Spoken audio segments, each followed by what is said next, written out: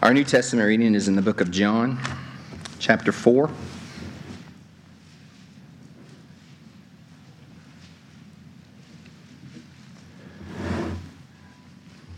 Beginning at verse 39. Many Samaritans from that town believed in him because of the woman's testimony. He told me all that I ever did. So when the Samaritans came to him, they asked him to stay with them, and he stayed there 2 days. And I love this. And many more believed because of his word. They said to the woman, "It is no longer because of what you said that we believe, for we have heard for ourselves, and we know that this is indeed the Savior of the world." After the 2 days, he departed for Galilee. For Jesus himself had testified that a prophet has no honor in his own hometown. So when he came to Galilee, the Galileans welcomed him, having seen all that he has done in Jerusalem at the feast, for they too had gone to the feast. And our sermon text is back in the book of Genesis, chapter 1.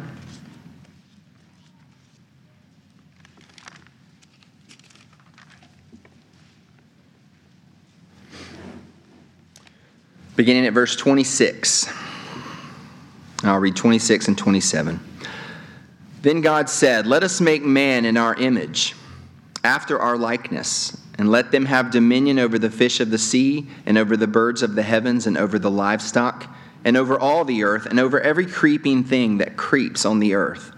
So God created man in his own image. In the image of God he created him.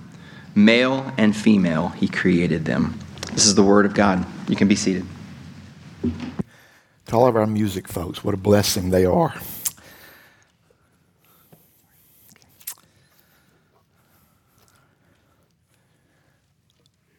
Why does the right to choose trump the right to live? That's one of 11 questions you'll read in this next month's newsletter, in my article in the newsletter. The article will be kind of a follow-up or continuation of this morning's verbal message. I encourage you to read those because they help you engage with your pro-choice friends, maybe pro-choice family members. Another one, why did the pro-choice crowd never use the word abortion? Have you noticed that? So there's 9 more questions there for you to consider with a few brief comments, but I think it'll be very helpful for you if you ever want to engage with folks that are in your sphere of influence. But on this Sanctity of Life Sunday, I want to emphasize the question or respond to the question why we are pro-life.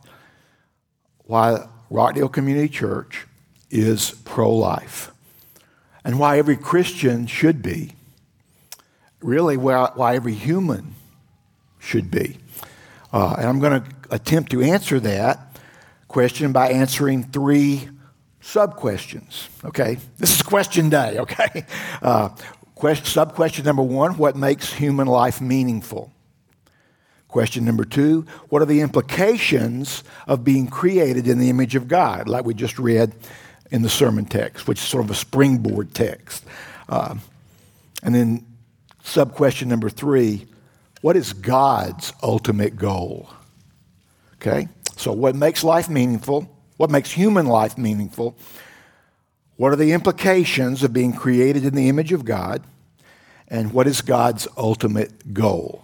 And in answering those 3 sub-questions, we will answer the question of why we are staunchly and uncompromisingly and unwaveringly and steadfastly pro-life.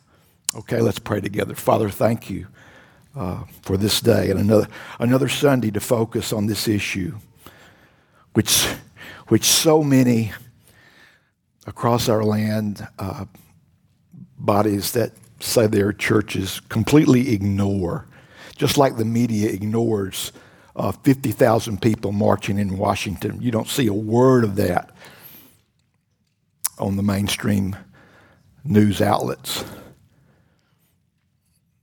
And in the same way, it breaks my heart that many churches ignore this issue. So, Father, help us to be steadfast. Help us to stand strong in the defense of unborn life. created in your image.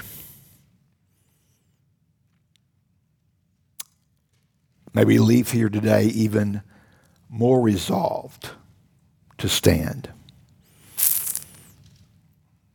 Now, Father, we ask that the feeble words of my mouth and the corporate meditation of our hearts together here would be pleasing in your sight, O Lord, our rock and our Redeemer, the creator of life.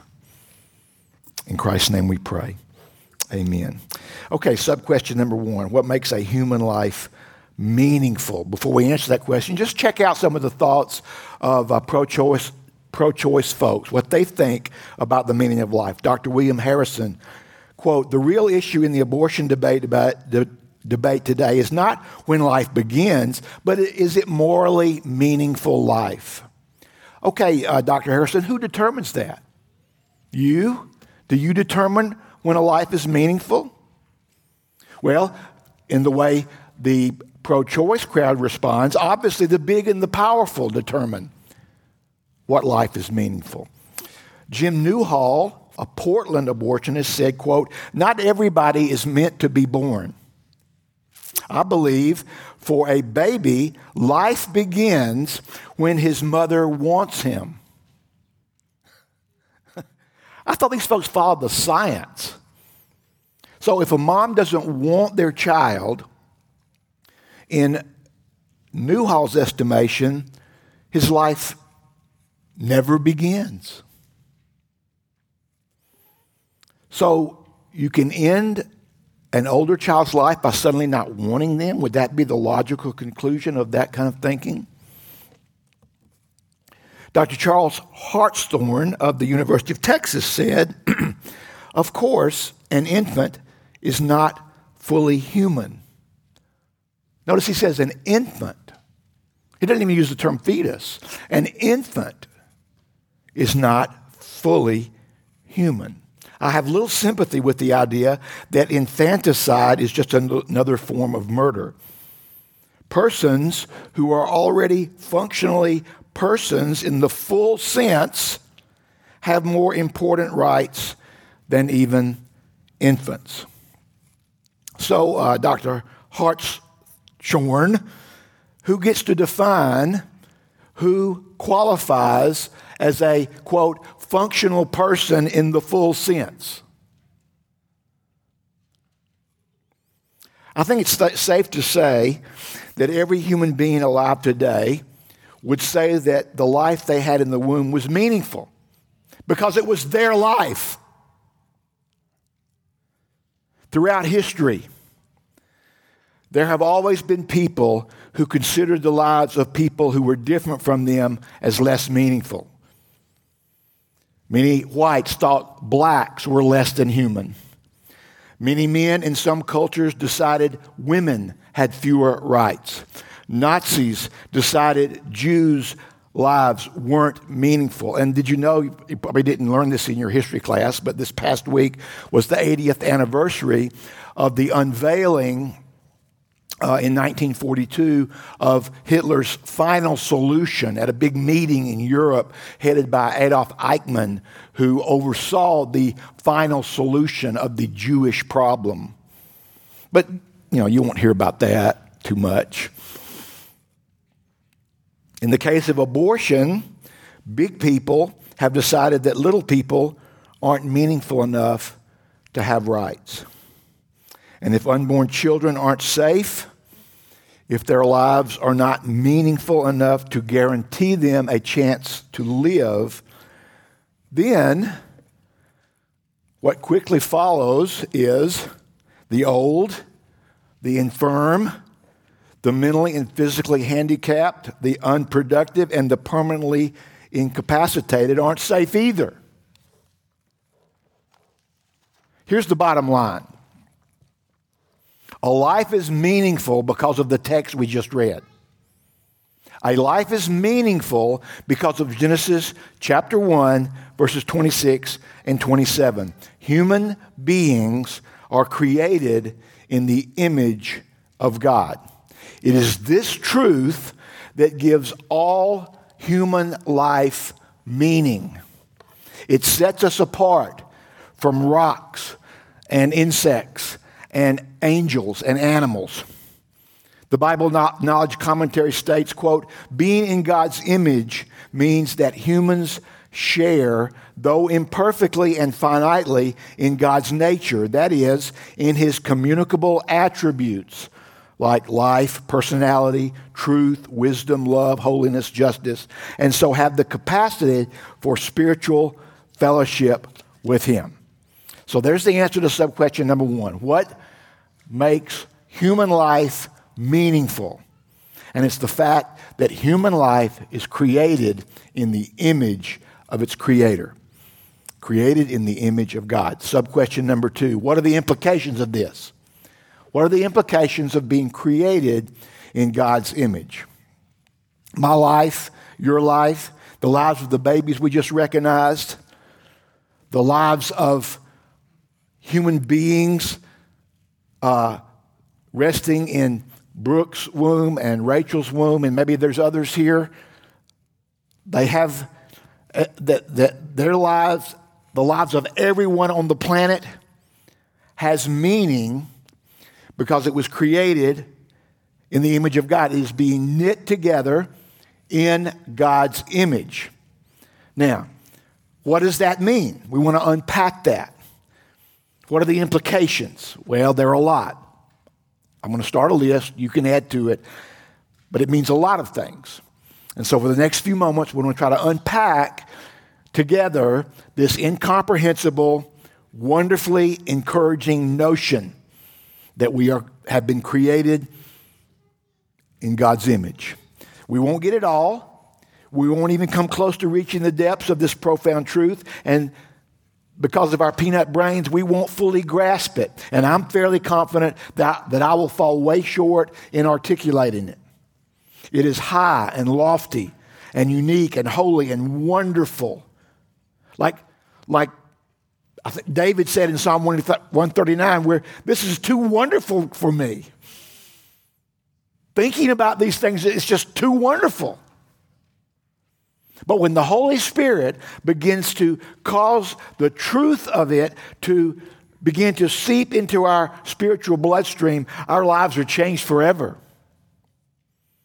And that's what I pray will happen today to one or some in here today. So let's ponder this together.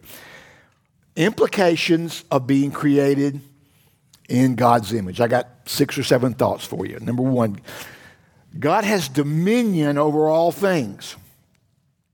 And in similar fashion, man was given dominion over the earth. In Genesis 1, we read about that. The psalmist elaborates on it in the 8th Psalm. Let's just read that. Psalm 8. O Lord, our Lord, how majestic is your name in all the earth. You have set your glory above the heavens. Out of the mouths of babes and infants you have established strength because of your foes to still the enemy and the avenger. When I look at your heavens, the work of your fingers, the moon and the stars, which you have set in place, what is man that you are mindful of him, and the Son of Man that you care for him? Yet you have made him a little lower than the heavenly beings and crowned him with glory and honor. You have given him dominion over the works of your hands. You have put all things under his feet, all sheep and oxen, and also the beasts of the fields, the birds of the heavens, and the fish of the sea, whatever passes along the paths of the seas. O Lord, our Lord, how majestic is your name. God has dominion over all things. He's granted us dominion over his creation. And in that way, we reflect his image in the concept of dominion. Secondly, God is all-knowing. He is all-knowing. He is omniscient. He knows everything. And we, being created in his image, while not all-knowing and not even close to it, still, we have the capacity to know stuff, to learn, to grow in intelligence. God is an intelligent being with perfect intelligence. And although ours isn't perfect and never will be, we are also intelligent beings, created with the God-given capacity to know. And, praise the Lord, through Jesus, the capacity to know our Creator.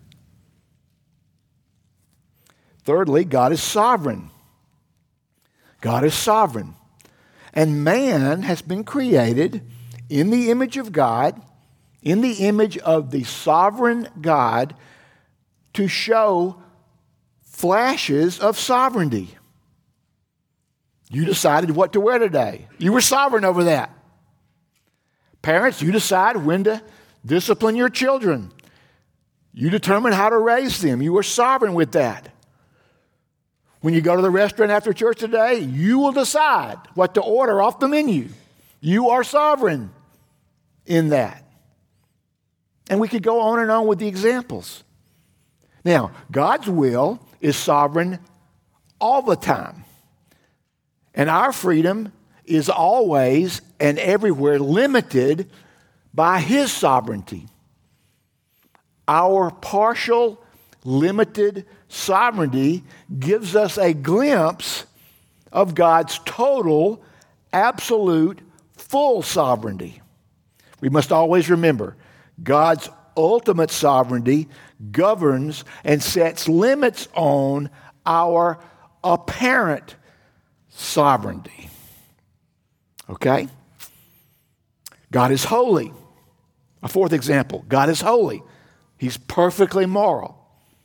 And man has been created with a moral sense, the ability to know right from wrong. God's perfect law, according to Romans 2:15, has been written on our hearts. Ecclesiastes 7:29 tells us that God made man upright. To illustrate, I used to love to watch, what was that lawyer show? I used to like lawyer shows, okay?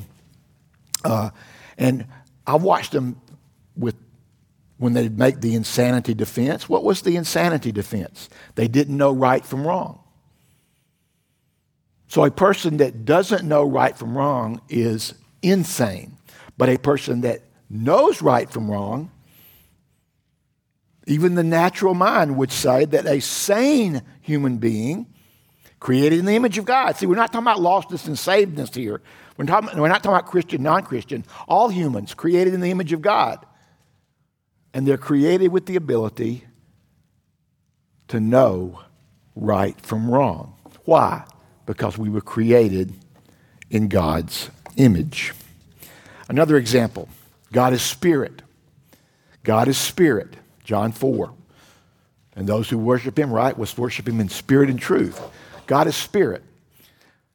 Man exists primarily as a soul or spirit, even though it's the bodies of each other that we see and engage with.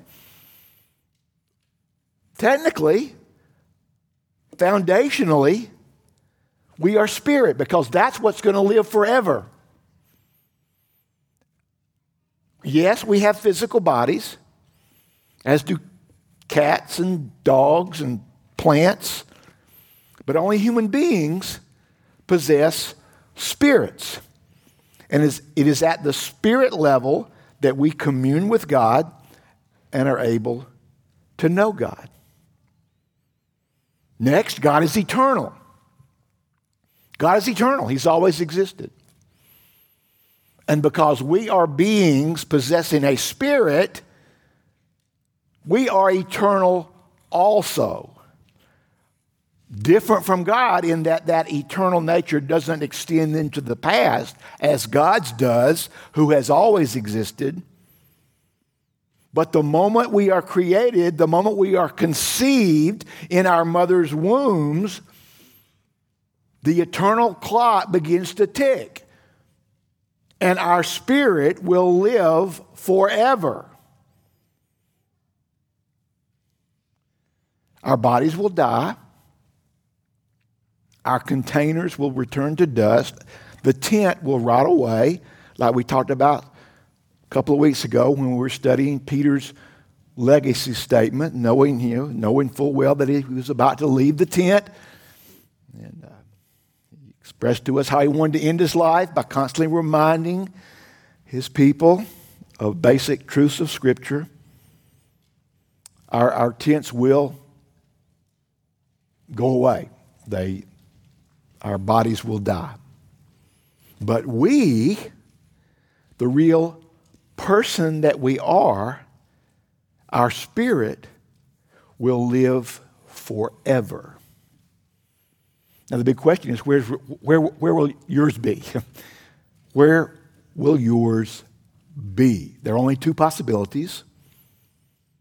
Heaven, purchased for you, purchased for God's people, let me correctly say, by the blood of Jesus, or hell for every non-elect Christ rejecter that's ever lived. So where will yours be? If you're not sure, or you are sure that yours won't be in heaven, I got good news for you. Today is the day of salvation. Today is the day. Repent of your sin and confess Jesus as Lord, and you will be born again. Last one deals with the Trinity. God is one God in three persons. Key word, persons. This is the doctrine of the Trinity. Father, Son, Holy Spirit, who enjoy perfect communion, flawless empathy, and unhindered, untarnished relationship within the Trinity. As beings created in God's image, we were created with personhood. And that personhood began the moment of conception. Doesn't matter what we look like. Personhood begins at conception. Yes, as we said, we are spirit, but we are also persons. And we mirror the Holy Trinity's capacity to be in relationship with one another. That's why our church family is so important to us. And we are to magnify the reflection of God's glory through our fellowship and our mutual love for one another. As persons, our lives involve relationships. Because we are created in the triune God's image, we are capable of fellowship. In fact, we need it. It was not good for man to be what? Alone. Because we are created in God's image, we are able to love others in a godlike sense. Admittedly, very imperfectly, but growing. We are able to put others first, as Jesus did. And even lost people can do that.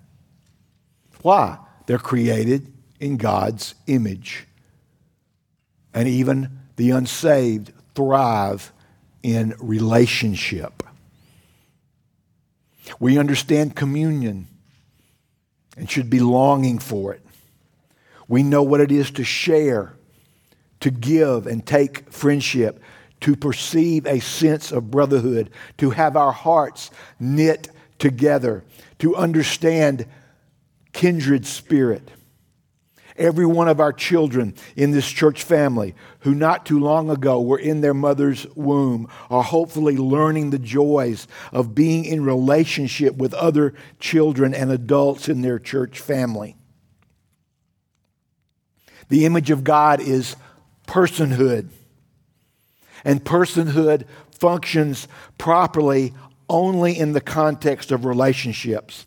And because personhood is a vital aspect of the image of God, every baby conceived is a person. with a meaningful life simply because it is a life made in the image of God. And that life is made to flourish in the context of relationships. And your most important relationship is your relationship with your Creator. So my question is, how is it? How is that relationship?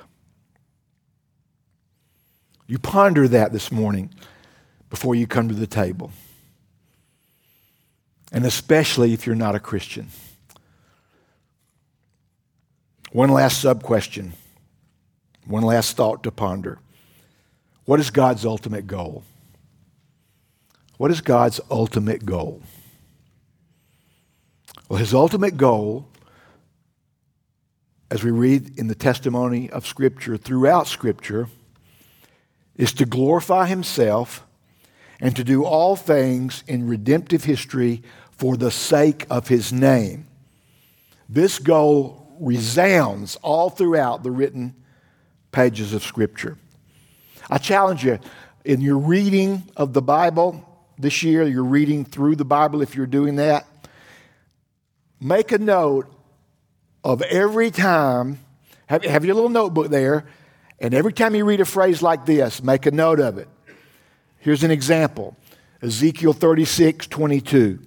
Therefore, say to the house of Israel, thus says the Lord God, it is not for your sake, O house of Israel, that I am about to act, but for the sake of my holy name, which you have profaned among the nations to which you come. That's just one verse. But that phrase, for the sake of my holy name, or a synonymous phrase, sometimes it's worded a little bit different, but a great study, not even a study, just as you're reading, when you read something like that, make a mark. How many times will you read a phrase like that? And you will see the overarching goal of God throughout all of Scripture is to do things and to act for the sake of his name. Or another way to say it, for his own glory. That's what the psalmist wrote, and our kids sing this verse melody, Psalm 115:1. Not to us, O Lord, not to us, but to your name be the glory. We can sing that, right, kids? We know that one. That's one of our favorites.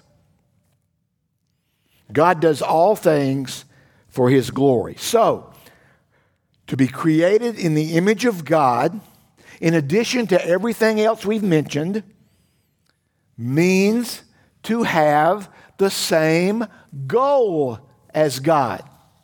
You with me? This is why we exist. This is why those babies we saw earlier exist. To display and mirror and reflect and show forth and proclaim and live for the glory of God. It is why we have breath. It's why we have a heartbeat. It's why we have life-giving blood coursing through our veins. It's why we live and move and have our being. Human life is all about God. And to snuff it out in the womb is to destroy God-glorifying potential. In other words, let me just try to say it bluntly. Glorifying God is the meaning of being human. And humans that do not do that are wasting their lives. Wasting it. It's why we're not apes or lizards or ants or turtles or fish or flowers or germs. And it's why we didn't come from them.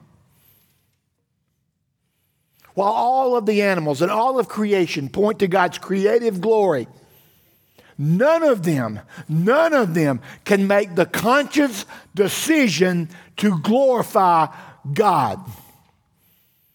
Only man can do that. Only humans can consciously decide to honor God with the gift of their life. And this is what Adam lost in the fall. We know that, don't we, Lively? We've studied Genesis, right, girl? We know that. Amen. Do you remember Adam's main problem? I know you do. But what's also your problem if you're here today and you're lost? He did not want to reflect God's glory by submitting to him in the one rule that he had. Adam and Eve gave in to Satan's temptation to be like God. They weren't happy with their image-bearing, partial sovereignty. They wanted full sovereignty. They thought they could have full sovereignty. They thought they could be like God. They wanted to be like God in the sense of being the same as God, i.e., the boss, Lord, master of their fate, captain of their soul, the one who ultimately calls the shots. And some of you are living like that. The Lord of his own life, independent and self-determinative, master of his fate. This was their crucial error. And this is what plunged all of humanity into sin. You know the story. You know the account. You know the truth of what happened in the garden. So my question for some of you today is, are you making that same error? What are you doing? How are you living? What are your goals? Like Adam, do you want to be your own boss? Adam, by his disobedience, rebellion, and lack of submission, distorted what it means to be in the image of God in the narrow sense, spiritually. And that distortion corrupted God's entire image on humanity in the broader sense and all the other areas of life that we've been talking about. This is the meaning of total depravity. It doesn't mean that we are as evil as we possibly could be. It doesn't mean we're all Hitlers or whatever evil, personification you want to ascribe to mankind. Doesn't mean we're totally, perfectly as evil as possible. But what it does mean is that every part of us is corrupt. Every single part of us. Our mind, our will, our emotions.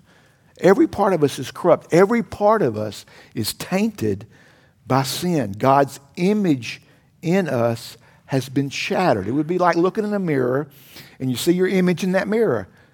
And with a good mirror, it's a perfect image of you. But then you take a hammer and you shatter that mirror. And then you look at yourself. You still see yourself, but it's all warped and crooked and broken. That's what we're talking about. But here's the good news. Here's the good news. The image can be restored through the new birth. Through salvation in Jesus, that image is restored. And our original purpose is restored.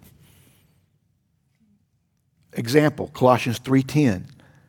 Speaking of believers, we have put on the new self, which is being renewed in knowledge after the image of its creator.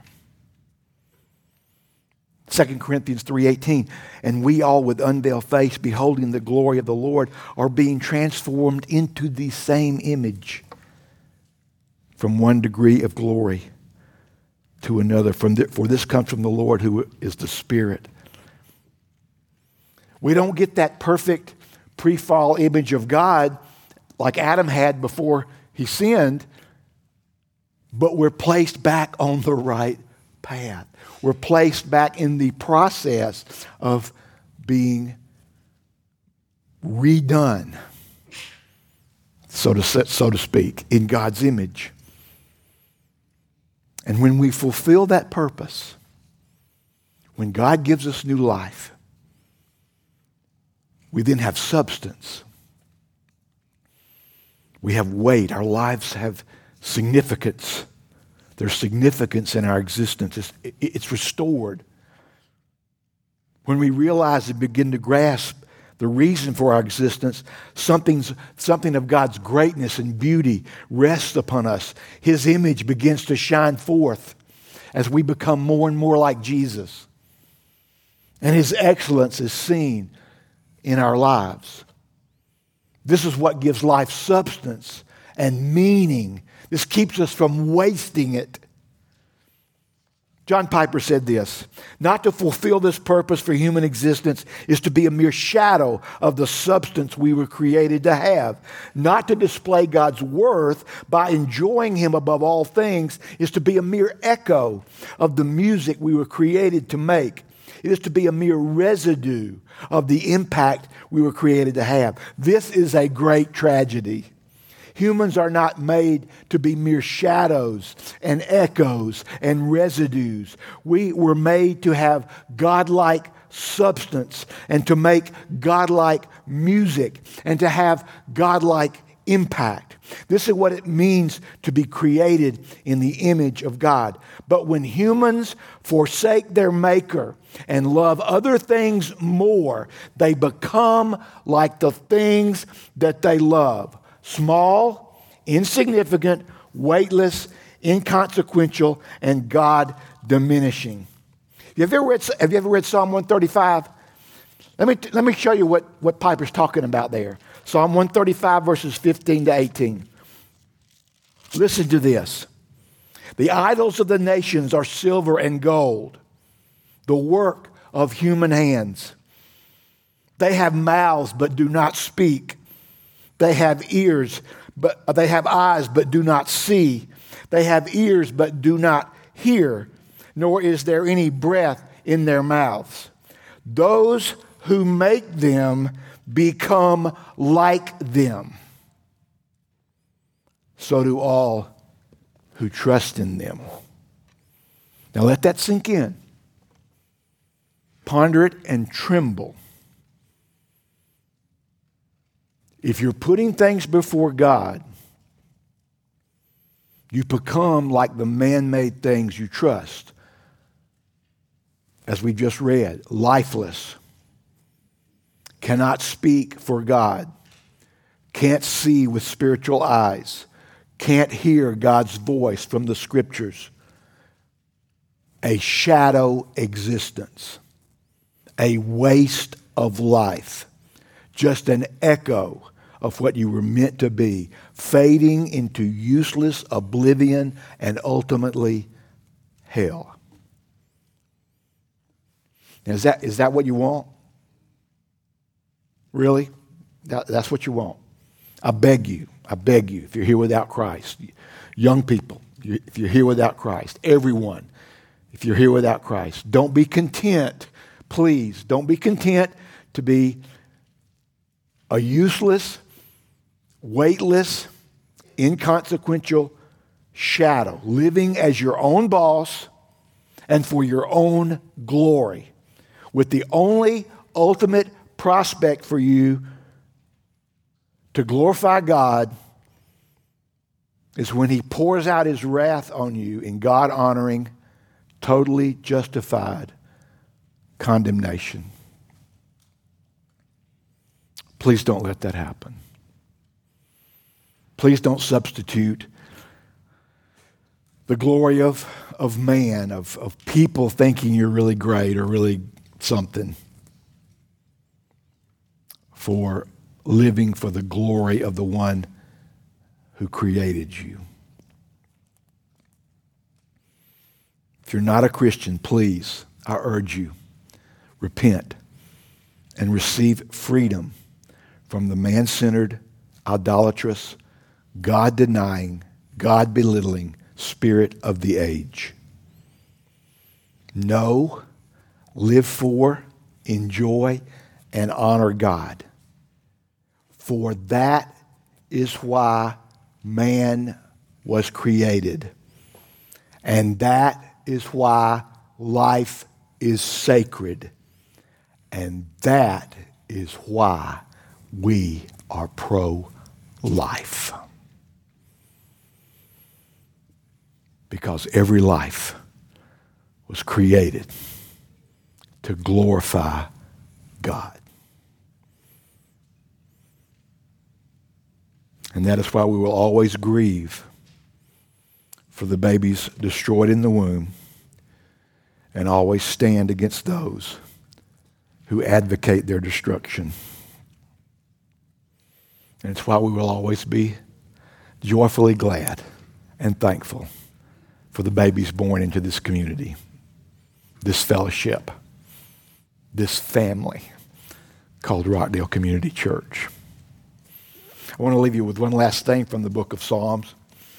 Psalm 78 is a very important psalm for us. It's probably the backbone text for our children's ministry, our next generation ministry, Psalm 78, verses 1 through 7. Let me read it real quick and call your attention to one portion of it. Give ear, O my people, to my teaching. Incline your ears to the words of my mouth. I will open my mouth in a parable. I will utter dark sayings from of old, things that we have heard and known, that our fathers have told us. We will not hide them from their children, but tell to the coming generation the glorious deeds of the Lord and his might and the wonders that he has done. He established a testimony in Jacob and appointed a law in Israel, which he commanded our fathers to teach to their children, that the next generation might know them, the children yet unborn, and arise and tell them to their children. So that's 2 unborn generations. We teach our children so they can teach their unborn children, so that those unborn children can teach their unborn children. You with me? You see what they're saying there? That's 2 generations of unborn people. That the next generation might know them, the children yet unborn, and arise and tell them to their children, so that they should set their hope in God and not forget the works of God, but keep his commandments. As I said, this passage is the heartbeat of our next generation ministry, our children's ministry, for several reasons. But the reason I want to emphasize today on this Sanctity of Life Sunday, as we teach our children, we also have their unborn children and grandchildren in mind. We're playing the long game. We're not here for the quick fix. When we gather on Wednesday night with these precious children, we're thinking about their children and their grandchildren. We're in it for the long haul. And one day we're going to pass that baton to some of you, and you're going to be in it for the long haul too. And when you teach the kids, you're going to be thinking about their unborn kids and the unborn kids of those unborn kids. That's exactly what Psalm 78 is saying. Think long. Okay, think long. In other words, our plan for the unborn is not destruction, but discipleship for the glory of God and the furtherance of his kingdom and the building of his church. So we are not only pro-life, beloved, we are also pro-future life. Let's pray together. Father, thank you for the kids that are yet to come. God, thank you for the kids that exist right now. The ones that were born last year, the ones that will be born this year. The unborn children, thank you for them. May we be committed to them. May we teach the children unwaveringly, unhesitatingly, the deep truths of God, that they may teach them to their children and their grandchildren. Please help us, God. Help us to be pro-life more strongly and pro-future life more strongly. May you be pleased and honored. Thank you now for this time at the table. This time to commune with each other and with you, with your Son, through the ministry of the Holy Spirit, as He rules at your right hand. Oh, praise King Jesus. Please, Lord, save our children. Save our children. Save our future children. Save our future grandchildren. And help us to teach them. In Christ's name we pray. Amen.